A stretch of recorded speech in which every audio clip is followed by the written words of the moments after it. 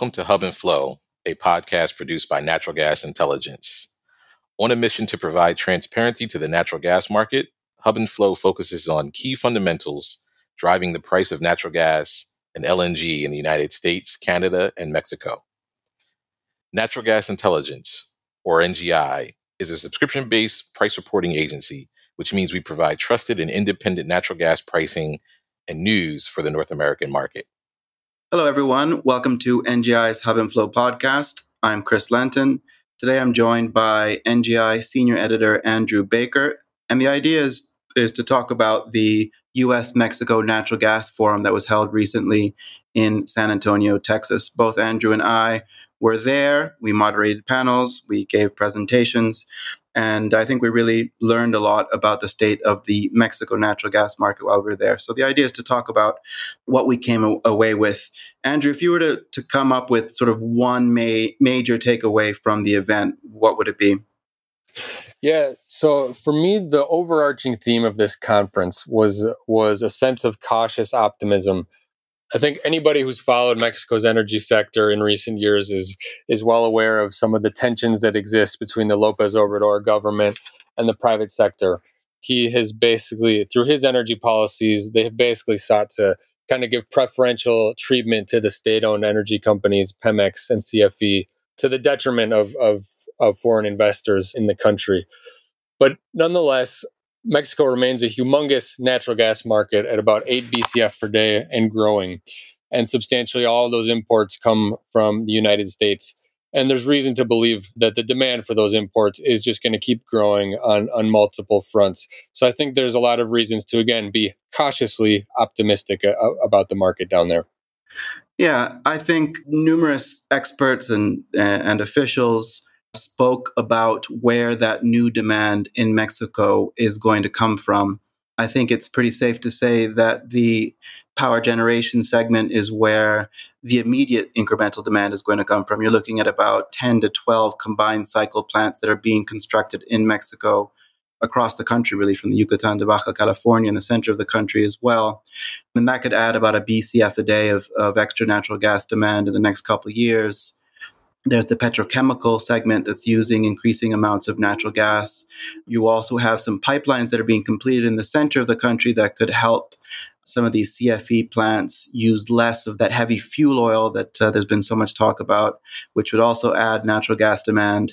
And then you have LNG projects that would source U.S. gas that I think we can get into more depth later on about. And then there's this theme of nearshoring, which everyone is talking about. And you actually moderated a very interesting panel on the theme. So maybe you could talk about the promise and some of the complications of nearshoring in Mexico, Andrew. Sure. And yeah, as you say, nearshoring is certainly the word of the moment down there in Mexico's energy sector. And for those who don't know what it is, nearshoring basically refers to this trend of companies whose target market is the United States moving their supply chains and production processes out of places like China and back closer to home here in North America. And the factors driving this trend are kind of twofold. I mean, it started, first of all, with the supply chain disruptions that we saw out of China during the height of the pandemic due to the COVID restrictions that they had over there. And then as well, it's also due to the increasingly tense trade relationship and tariffs between the United States and China. And so this has driven companies who had previously sought to offshore these operations to kind of move them back closer to home in order to avoid these supply chain disruptions. And of course, this trend is driven by the fact that also that Mexico is a long-standing free trade partner of both the United States and Canada, as well as being geographically close to those end markets as well. And from an energy perspective, Mexico also happens to be right next to one of the most abundant and cheap supply basins of natural gas, which is the United States, and in particular, the Permian Basin and Eagle Ford shales of Texas. So major energy implications for this trend of nearshoring. Yeah. And I think we also heard during the event that without U.S. natural gas, there really is no nearshoring. And there's sort of multiple examples of that. States without natural gas in Mexico really, obviously have no industry to speak of, and they tend to have lower GDPs. as well. I also think it's important to mention, you, Andrew, said down there, we should talk about our geographical locations. You are based in Minnesota. I'm down here in Santiago de Chile. We live in a very globalized world. And just like that, sort of the nearshoring trend is an evolving theme of globalization. The natural gas market is also becoming more globalized. And one of the things I touched on before is the opportunity for Mexico to become a real LNG powerhouse. It would become an LNG exporter using U.S. natural gas. There's something like 6 BCF a day of natural gas export projects planned in Mexico on the West Coast using that relatively cheaper and abundant gas from West Texas at the Waha pricing point. And then there are also projects planned on the East Coast. I think it's important to mention that there are only, a small fraction of that is actually in construction at the moment. The most immediate of that would be the new Fortress Energy project being planned for Altamira on the East Coast, which would target, European markets. And then you have Energía Costa Azul on the West Coast that would target Asian markets. But there are other projects that are quite advanced. There's the Mexico Pacific Limited project, where we've seen considerable commercial agreements, but it has yet to get to FID. Do you think that you got more of a sense during the event, Andrew, of which of these projects might have a better chance of going ahead? Yeah, so as an energy reporter, and I think you'll back me up on this, Chris, I've learned to develop, let's say, a healthy sense of skepticism when it comes to LNG projects. So I think it's useful always to look at which ones have actually taken a final investment decision and or begun construction. And so clearly the most advanced in these is the first train of Sempra's Energía Costa Azul project in Baja California. That's about 3 million metric tons per year of liquefaction capacity. That's construction is underway, and that project is scheduled to enter service in mid 2025. Then we have New Fortress Energy and their floating LNG project over on the other side, on the eastern coast of Mexico, off of Altamira, and that one is supposedly should be entering service in the coming weeks. Next, we have a whole subsequent tier of projects that have not reached final investment decision, but which have achieved varying degrees or milestones towards that. One of those that comes to mind is Mexico Pacific Limited's project on the Pacific coast of Mexico. And they've lined up a bunch of offtake commitments for that project and sort of framework agreements to develop pipelines both on the Mexico side and the U.S. side of the border. It's important to note that basically all of these LNG projects planned for Mexico, the idea is to source their gas from the United States and then re-export it. So the Mexico Pacific project is coming along and they're making progress, but again, they still have not reached FID. And then beyond that, I would look to projects like the subsequent trains planned by Sempra at Costa Azul. I think those could have a good shot of coming online eventually.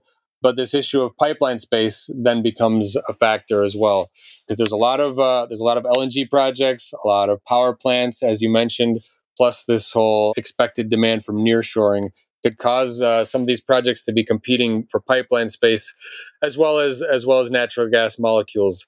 And then, of course, there's a whole other host of other factors that come into play, not least of which is Mexico's upcoming presidential election, which could impact all of these matters as well. Yeah. Before we get into politics, I think it's really important to mention how important exports are becoming in the U.S. natural gas pie. Currently, U.S. export capacity is about 14 BCF a day, which would be the largest export capacity of any country in the world. But that could increase if you include those Mexico projects and a project in Canada as well. That could increase to about 27 or 28 BCF a day by 2027. So you're looking at exports purely in LNG getting to close to 30% of U.S. natural gas demand. Then you add the Mexico pipeline figure, which is hit 7.5 BCF a day of imports from the United States, this previous North American summer.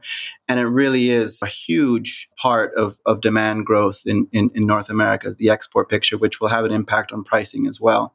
But let's go back to the elections. I think politics in Latin American energy is a very important part to understanding exactly what is going on. And obviously, the Andres Manuel Lopez Obrador administration has been a difficult one for the private sector, so difficult that there is an ongoing trade dispute between the United States and Mexico. And a lot of private sector companies have voiced their displeasure with what's going on. Having said that, we have seen some movement recently in the Mexico natural gas market. You have an open season that the pipeline operator Senegas is planning. We've seen development of natural gas infrastructure. Some of the pipeline disputes that began the Lopez Obrador administration being a real issue have quieted down. And so there is some positive momentum moving into the next administration. But again, the election that's coming up is a very important one. It's between Lopez Obrador's pick, Claudia Sheinbaum, the former mayor of Mexico City, and Xochitl Galvez, who is the opposition candidate. She has a very interesting backstory, and she's gained a lot of momentum recently. Sheinbaum is still very much the favorite, and she would continue the energy policies of the Lopez Obrador administration. But one trend we have seen in Latin America is that the opposition tends to win these elections. Galvez is a far more captivating, charismatic leader, and she's talked about restarting some of these oil and gas rounds in Mexico. She's talked about using some of the energy reform laws that are in place that have been forgotten about during the Lopez Obrador administration.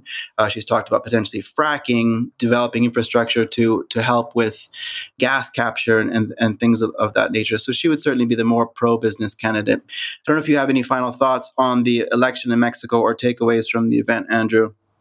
Well, as you say, Chris, Claudia Sheinbaum of the ruling Morena coalition is clearly the favorite to win this election. Morena remains hugely popular in Mexico, despite some of these challenges that they've had over the last several years.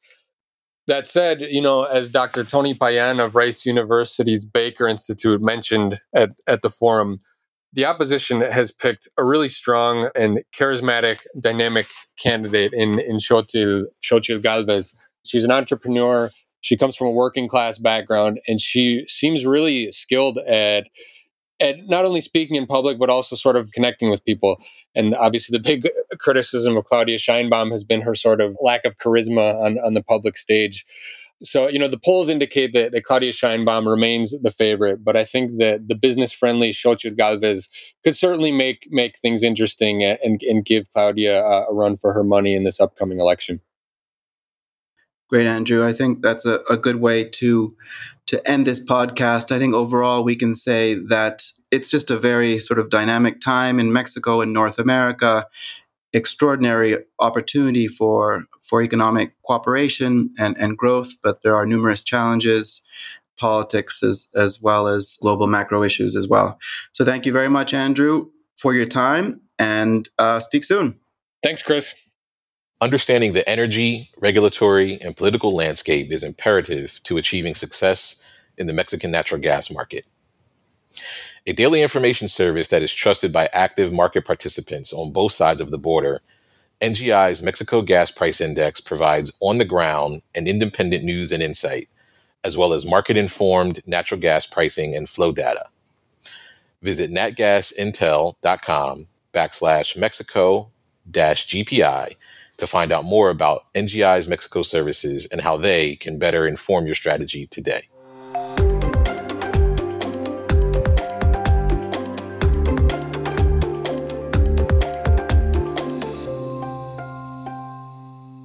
Thank you for listening to NGI's Hub and Flow podcast today.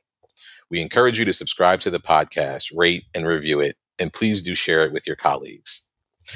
A trusted provider of natural gas news, data, and pricing information for North America, NGI offers subscription-based products. Please visit natgasintel.com if you are interested in NGI and our services. If you would like to dive deeper into this subject, additional resources are available on our website as well.